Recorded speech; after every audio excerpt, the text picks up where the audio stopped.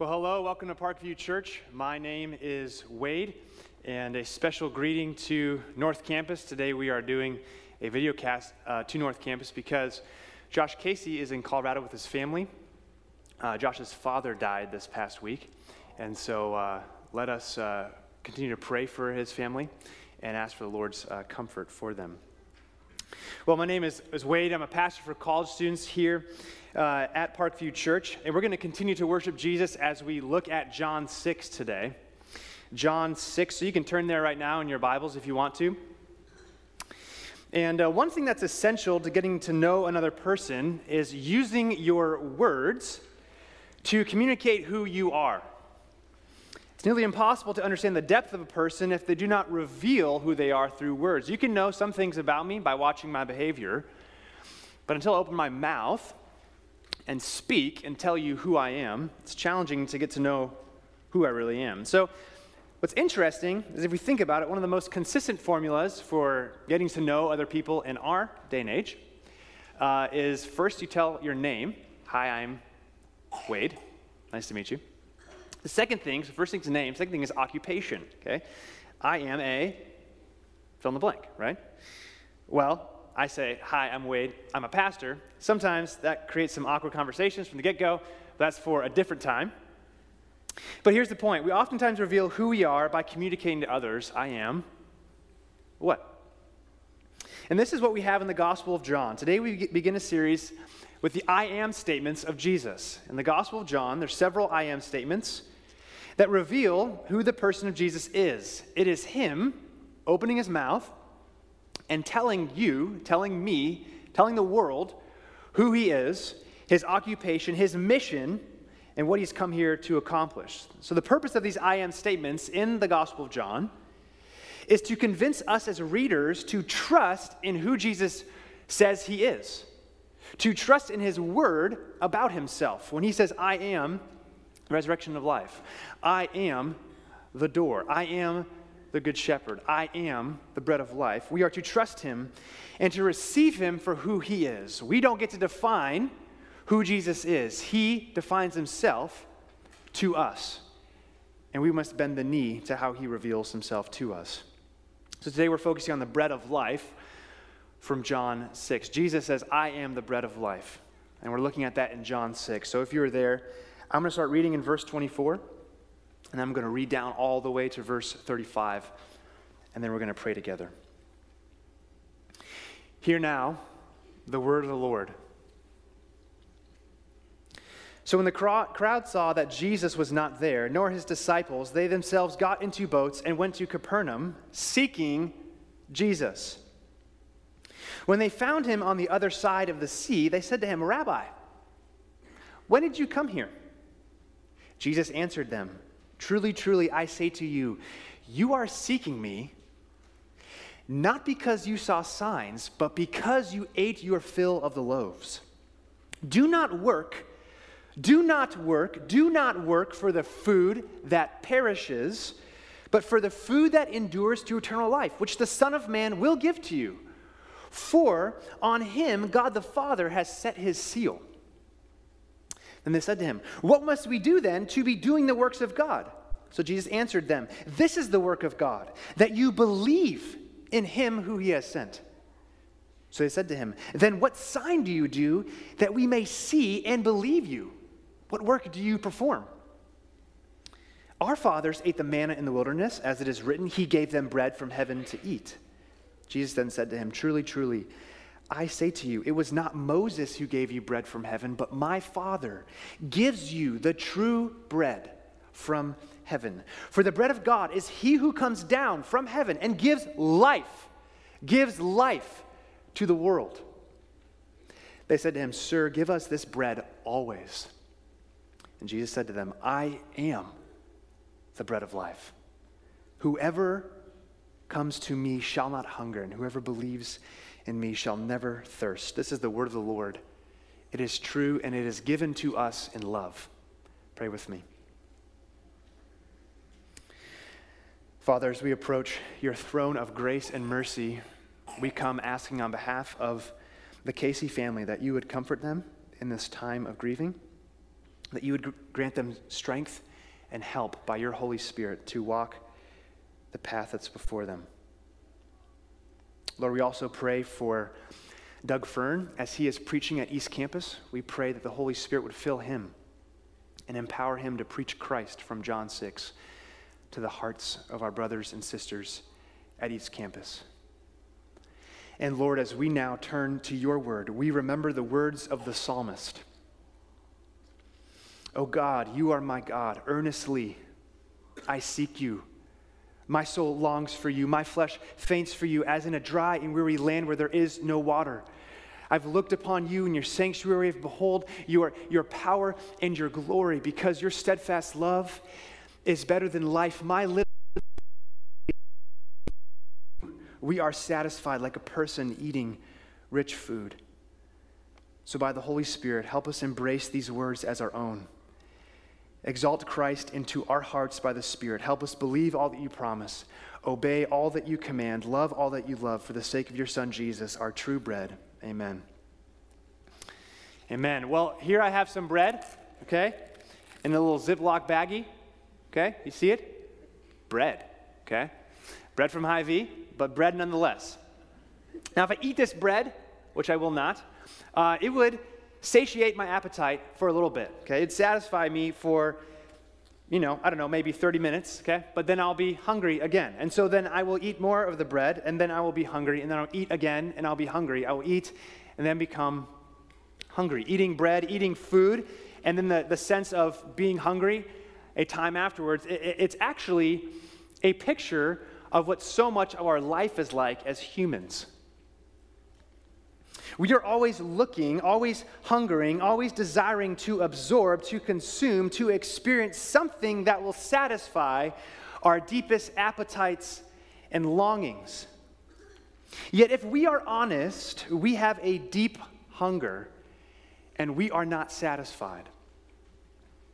We live in a culture of discontent. In his new and remarkable book, author Timothy Savage, his book's called Discovering the Good Life, he compiles a set of phrases from contemporary social critics and authors and musicians about how they describe the human experience of seeking satisfaction in life. And the results are pretty dim. It reveals a deep cynicism in our culture about if we can actually have the possibility of tasting satisfaction of life. Here are some of the comments that are made from some of these social critics and musicians and authors. We are hollow men. We see our world and the tears roll down. Infinite sadness invades our souls. The world is turning very dark. Life is full of empty promises and broken dreams. Life is overrated. Life is a battle, and mankind is generally unhappy. One person asked the question, is life even worth living? And the last one, the sooner we jump out of the window, the sooner we'll find peace. We are hungry, we are desiring something, but it's something nothing in this world can quite satisfy. And our culture realizes it as it expresses itself in deep cynicism, a deep, pervasive doubt that we can actually find true happiness, true satisfaction of life. And so where must we go to satisfy our deep hunger for life? Where can we go to find fullness of life, to find fullness of joy? Where do we go? Well, we must turn to Jesus. Because Jesus of Nazareth is a person, the person overflowing with fullness of life. When people were in his presence, he overflowed with life. He touched broken people and they became whole. Shameful people had their sins forgiven. People walking in darkness experienced the light of life. Jesus of Nazareth is filled with life, and he has the final and true and good and helpful word on how it is that we as humans can find that deep soul satisfaction of the life that we long for. And so here's the big aim this morning, okay? In John 6, here's what we're going to see, okay? If you take away one thing, This is the one thing I want you to take away, okay? It's this. Jesus, Parkview, Jesus comes to us in our deepest hunger, so we must come to him. Jesus has come to us to satisfy us in our deepest hunger, so we must come to him. He's come to us, so we must come to him. And the outline is this, okay? Jesus is going to show us our deep hunger, and then he's going to reveal God's true bread. He's going to show us our deep hunger, and then he's going to reveal God's true bread. So let's first look at the deep hunger that we have. Look down with me at verse 24. At verse 24, this is what it says. So when the crowd see that Jesus is not there, nor his disciples, they themselves get into boats and go to Capernaum seeking Jesus. Now, why is this crowd seeking Jesus? Well, if you flip back and look at the very beginning of the Gospel of John chapter 6, what we see is they're seeking Jesus because of what he had done for them the day before. See, the day before, Jesus performed this amazing miracle, this amazing sign of taking 5 loaves of bread, 2 fish, and then feeding more than 5,000 people. Amazing. And John 6 states that every one of the 5,000 people, they ate their fill of the loaves. That's what the text says in John 6. Their hunger was satisfied with the bread that Jesus provided. Yet here we are, a day later, right? And they're hungry again. They are looking for food. There's no Hy-Vee back then, okay? There's no Trader Joe's. There's no refrigerators. There's no Captain Crunch cereal or Lucky Charms or oatmeal or whatever, scrambled eggs, whatever your breakfast choice is, okay? So they're hungry. They need to eat again. And so they go to the one person they know who can fill their bellies with bread. Look down at verse 25. When they find Jesus on the other side of the sea, they say to him, Rabbi, when did you come here? So Jesus answers them, truly, truly, I say to you, this is super important, you are seeking me not because you saw signs, but because you ate your fill of the loaves. Here, Jesus is exposing their hearts. He's exposing their true hunger, their deep hunger. And the first reason for their hunger is this. It's that they are utilitarian when it comes to Jesus. Notice, they are seeking Jesus for what he can do for them. That they ate their fill of loaves yesterday, and so now they're coming to Jesus the next day and saying, hey, you're the bread guy, okay? It's been about probably 24 hours. We're hungry. We didn't have Captain Crunch in the morning, okay? It's food time, okay? When did you get here, Jesus? Because we should have been here because we're hungry. Can you feed us now? Jesus is saying, you came to me not because you saw a sign, because here's the deal. Even though they saw Jesus perform a wonderful sign of his loving provision. The Gospel of John, okay, the signs that Jesus performs, these miracles, are pointers, okay? When you see a sign, right, it's pointing to something, right? And it's to look to Jesus and to compel people and convince them to trust him as the one and true God who's come to rescue his people. But these people, even though they saw that sign of the feeding of 5,000, that God himself in Jesus is the provider of what is good, of the life they need, they miss the sign, and they go to Jesus seeking him for what he can do for them. Seeking Jesus because he can do something for us that fulfills our appetites. Seeking Jesus because he makes our life more bearable, more easy, more comfortable. Parkview, this is not a first century problem. This is a 21st century human problem. Sure, most of us, I assume, have bread in the pantry. Most of us have eggs in the refrigerator and all the food that we need. So maybe it's not food, but we so often relate to Jesus not in terms of loving worship, humble adoration, and faithful trust of who he is. We relate to Jesus based on what he is able to do to meet our desires, to fulfill our physical appetites. We are spiritual utilitarians, using Jesus to fulfill our needs to make us happy. Here's how this plays itself out in my life. For me, I preach a lot of sermons, okay? And each month I have about 4, sometimes maybe 5 sermons to preach, okay? What that means is there's a weekly deadline that I must finish my sermon notes and ready myself for the preaching of God's word. Now, this is a task I love. Amazing. I just love it. I'm so thankful that I get to preach Jesus from the Bible to people. Amazing. But if I'm not careful, here's what happens. As I prepare sermons, I can start feeling emotionally rushed. Okay? The deadline is Wednesday, 8 p.m. I've got to have a sermon ready to preach to the college students, okay? And what I find is Monday, I have meetings, okay? So sometimes Monday, I can't quite get to my sermon prep.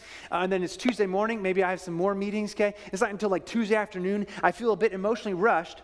And then so what happens is I go to my sermon prep, since it's gotten pushed back, and I have limited time, and so I'm hasty with my sermon prep. So what happens is, then the times I should be using for my own personal devotion to the Lord, enjoying Him through meditating on His Word, and enjoying Him through prayer, what happens is I start using those times, the times I should be enjoying Him through the Word and in prayer, I use those times to make Jesus useful for me to help me preach a good sermon. And so the focus of my prayers is less on how much I am enjoying God, but more on, hey, God, can you help me find that third point?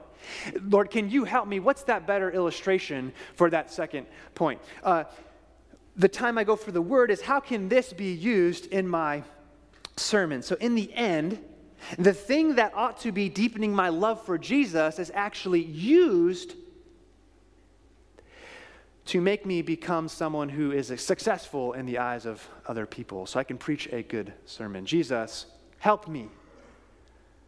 Truly, truly, Jesus says, I say to you, you are seeking me not because you saw signs, but because you ate your fill of loaves. That's how it plays itself out in my life. But what about you, Parkview? Where in your life are you seeking Jesus not to enjoy Him, but to use Him for your own benefit? Now, it's not wrong to ask. Don't get me wrong. Ask Jesus to help you with daily activities. Ask Jesus to help you with things. Good. We should cast all of our cares upon the Lord because He loves you and He is your sovereign Father who is working all things for your good. Amen. But if the primary reason we keep going to Jesus is not to enjoy Him in friendship and love, but to use Him for our own good, it's like a friendship at work with your coworker. And the only reason you ever go to your coworker is for them to help you with a project that you're working on, not to actually build friendship with them. Or the times when I was a freshman year of college, when I would call my mom, not because I wanted to talk to my mom, but because I needed something from Mama. Hey, Mom, can you help me with this? Hey, Mom, can you please? Hey, Mama. Does that make sense? That's what happens with the Lord. We can use Jesus for our politics. You see, Jesus aligns with our conservative agenda or our liberal values, and so He helps us get our political candidate in office. We relate to Jesus because He ultimately affirms our political stance. Or we use Jesus for our consumer habits. We like the Jesus that wants us to have an abundant life, which for us means a life filled with comfort, ease, and lots of material possessions, because He's the one who gives us the grace to spend our money on whatever makes us happy. We use Jesus for our own good. Truly, truly, Parkview, you are seeking me not because you saw signs, but because you had your fill of loaves. In Parkview, we're still hungry, aren't we? We are still hungry because it never quite works, does it? It never quite fulfills a tool for your own use and not a person to enjoy. You can't quite be satisfied the way you want to. So how does Jesus respond to us? How does He respond to us when we are misguided and misunderstand who He is and seek Him for what He can do for us instead of enjoying Him? Well, look down at verse 27. He shows us the real reason we're so hungry. Jesus says, do not work for the food that perishes, but for the food that endures to eternal life, which the Son of Man will give to you, because on Him, God the Father, has set His seal. So here Jesus shows us the second reason we're so hungry. First reason, we're utilitarian. Second reason is we're terminators. No, we are not the bug spray guy who kills the ants in your house, and nor are we Arnold Schwarzenegger, okay? That's not what I mean. But look again at verse 27. Here's what I mean. Jesus says, do not work for the food that perishes, but for the food that endures to eternal life. Humans have a hyper propensity, according to Jesus. One of the things I love about Jesus, He's just so honest with what's going on in your heart. You ever realize sometimes you don't even know what's going on in your heart? The good news is that Jesus does. And He, in His love and mercy, is just going to expose that to us right now. We as humans have a hyper propensity of having our desires terminate on this worldly stuff, seeking to find our satisfaction, contentment, and fulfillment to fill up our hungers with the stuff of this world. And if you give yourself to this consistent cycle of trying to find satisfaction of life in this world, you will always come up empty. You are working for the food that perishes. You are striving, you are exerting emotional and physical energy towards things that in the end will lead towards death. Because if you seek to satisfy your hunger for life in work, what happens when the job performance review comes back negative? If you seek to fulfill your deepest hunger and satisfaction in life in your spouse, what happens when they inevitably, as a person broken by sin, will disappoint you or hurt you? If you seek to fulfill your hunger in sexual pleasure, you will only find yourself in a deeper pit of despair, secrecy, and self-loathing. If you seek to fulfill your hunger in the consumption of the American dream, what happens when you don't get that promotion? What happens in your life when your kids choose the path that's radically different than what you planned for them? What happens when that next vacation actually does not fill that deep longing for rest in your soul? Because it never will. Parkview, we too often work for the food that perishes. And Jesus is saying this is our deepest hunger. Like my friend who once made a delicious, wonderful sandwich, took a and realized he had just eaten a massive piece of mold. So we also are people who look at good things and we try to terminate our desires in these good things and we come up empty. We are pursuing and working after food that perishes. We consistently keep eating moldy bread. And we wonder why we are dissatisfied. And Jesus shows us why. Look at verse 27. Verse 27, he says, we are made to work for the food that endures for what? Eternal life. You're made to live forever, Parkview. You are made to sink your teeth into that which lasts forever. And that's why when you try to sink your teeth into stuff that will die, it will never satisfy. There's an aching and longing in your soul, an infinite ability, eternal life. And here's the good news. The Son of Man will give it to you. For on him, God the Father has set his seal. If you pick up a package of food and there's usually a seal on it that shows it's authentic, right? That's the real stuff. Well, God the Father who has fullness of life, God who created life and who gives life, the Lord and life giver, he has set his seal on someone, the Son of Man, and in him you will find life. Jesus is saying this, there's a food you can eat that will give you life forever, life the way it was meant to be lived, life connected to God the life giver in fullness of joy and satisfaction. Do you want that life? Do you want to eat that food, Parkview? Well, here's a question. How do we get this food? Well, how do these people respond? Look at verse 28. Then the crowd says to him, well, what must we do to be doing the works of God? Jesus, if you're right, and there's food that will be eternal, and we must work for it, tell us what the work is, because if we do the work, we'll get the food. Tell us, Jesus, which Jesus does. Verse 29. Here's the work of God. You ready? Here's the work that you must do to enjoy eternal life. You ready for this? You got to work. Here it is. Believe. Believe in him whom God the Father has sent. So basically what Jesus is saying, it's actually no work. It's not something you do, it's something you receive, it's something you believe, someone you trust. You exchange your exhausting pursuit of food that will perish for the food that is life. In verse 30, they say to him, then what sign do you do, Jesus, that we may see and believe you? If believing in you gets us the food of life, then you have to do a sign so then we know that you're authentic and real, so then we can believe in you. So what is it? What's the work that you perform? Verse 31. They say, because here's the deal, Jesus. Our fathers in Exodus 16, when they were rescued from slavery in Egypt, and before they entered into covenant relationship with God in Exodus 20, there's a story of our fathers wandering in the wilderness. And while they were desperate and so hungry and needing nourishment and provision, guess what? Our fathers were given bread from heaven to eat, Jesus. That was a sign. You see, that's what God did back then. So what sign do you do, Jesus, for us now? And Jesus flips the table and says this, verse 32, truly I say to you, it was not Moses who gave you the bread from heaven, who gave you the bread from heaven. But look where he goes. But my Father gives, present tense, right now, gives you the bread from heaven. For the bread of God is he who comes down from heaven and gives life to the world. So Jesus says to the people, you do not need another sign because the Heavenly Father has already given a sign.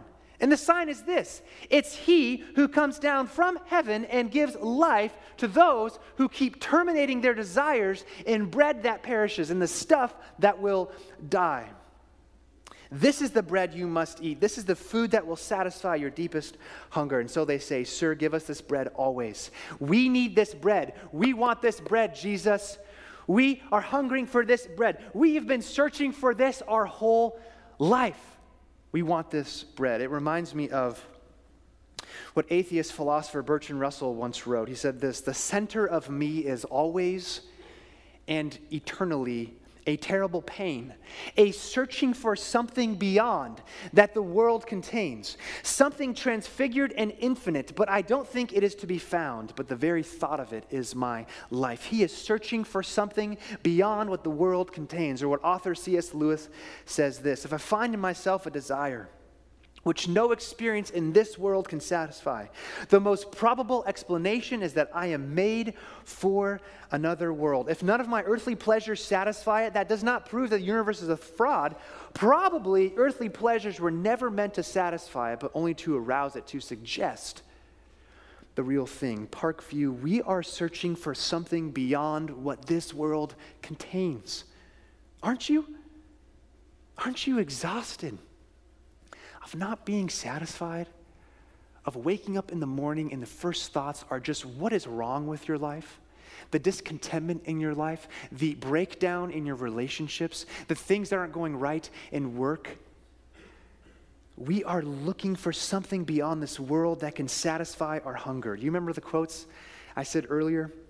The authors and social critics: life's full of empty promises. Life is overrated. It's a battle and we're generally unhappy. Is life worth living? We try to find fullness of life in the stuff of this world, and yet our hearts hunger for something beyond. So here's a thought. Both Bertrand Russell and C.S. Lewis, both philosophers, they're pointing out something really crucial. They say humans are searching for something beyond what this world can offer. So here's a question. What if something beyond the world, in another world, came to us? Another way to put it is this: what if someone from the other world brought us the life that nothing in this world of death could offer? Look down at verse 35. Jesus says to them, and as the living Lord, he says to you today, Parkview, I am the bread of life. Whoever comes to me shall not hunger. Whoever believes in me shall never thirst. Later, Jesus says this: I am the living bread that what? Comes down from heaven. If anyone eats of this bread, he will live forever. Heaven, the world of love and life. Someone from that place, Jesus of Nazareth, he has come, the Son of God has come into this world of death to give us the bread of life so that you can sink your teeth into Jesus and finally find that satisfaction that you have been longing for. We are hungering for something, Parkview. Relationships that bring emotional support and strength. Work that gives comprehensive meaning, money that grants security, pleasure that thrills our soul with excitement, entertainment that invites us into a story that will never end. The list could go on and on. We are seeking for that which satisfies. But what happens, right? The relationships break down in disappointment and pain. The work becomes a terrible personal burden. The money is never enough. The sex never can truly bring you the happiness that you long for. The Netflix show will actually come to an end. We are people starving for food, and here's the good news. Jesus Christ did not come into this world to starve you to death, but to give you food for life. Jesus came to give you the true food, the true bread, that you can sink your teeth into Jesus and have durable satisfaction forever. He came from the glorious life of heaven to suffer a horrific death on a cross. Why? So that you and me, who keep terminating our desires on the things of death that do not last forever, we can have our hearts forever satisfied with what? With being reconnected to God. Reconnected to the God of life, God our Father, who loves us and who has created us for life, the way it's meant to be lived in fellowship with him and love for our neighbor. Parkview, Jesus says this, I have come down from heaven for you to give you the life that you always dreamed of, but that you by yourself have never been able to attain. And so, Parkview, what we must do in response is what? Come to Jesus. Verse 35, he's the bread of life. Whoever comes to Jesus will never hunger. You come to Jesus for satisfaction. Parkview, what are you hungering for? Are you hungering for a relationship that won't end in disappointment? Well, then actually you're hungering for Jesus, the Lord of love, who will never leave you or forsake you. Are you looking for a job that won't be filled with the mundane emptiness of the 9 to 5? You have Jesus, the master of a kingdom, and in that kingdom you have a role to play, the great adventure of advancing the gospel here in Iowa City and beyond. Do you hunger for a healing that will get rid of the shackles of shame and regret? You have Jesus, your Redeemer, who suffered a death on the cross to cleanse you from all of your sin. Are you hungering for rest, Parkview? With anxiety and wanting a calm of your mind, you have Jesus, the shepherd, who will take upon himself the burdens that you carry. Parkview, are you hungering for life, for fullness of life? It is in Jesus.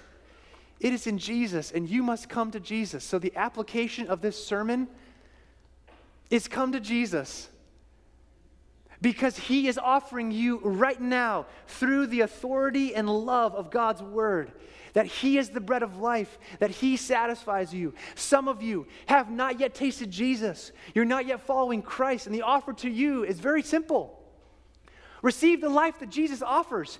Exchange your life of death and misery for Jesus, and he will give you his joy, and he will give you his life. It's the great exchange that Jesus wants to give you today. For those of you who have been following Jesus, but you say, wait, I'm not satisfied, I still hunger. Well, of course you do, because while the core of you has been satisfied, there's still a need to keep feeding. That's why God's word is called food for our souls.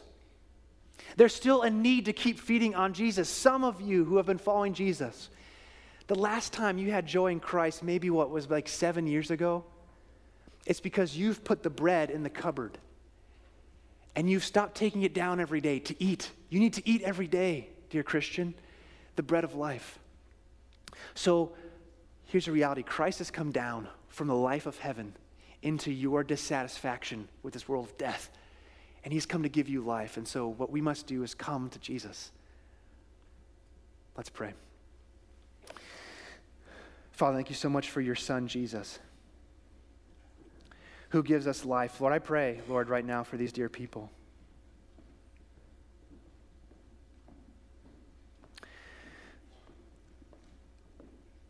Father, I pray for those who are not yet following you, who have not yet tasted and seen the Lord is good. That today, Lord, today they would see that Jesus offers them fullness of life. That the reason that none of this stuff here in this world satisfies is because it's never meant to. It's to be a window through which we look to see Christ. Lord, would you call them to yourself right now? And Lord, I pray for those who have been following you but have been in a season of deep discouragement and spiritual dryness and discontent. Oh Lord, by your Holy Spirit, would you refresh them with the provision of Jesus, with Jesus, the bread of life, who satisfies forever. Lord, we love you. We are so thankful that in you, we have life eternal. You satisfy, Jesus. You are worthy of all praise. Amen.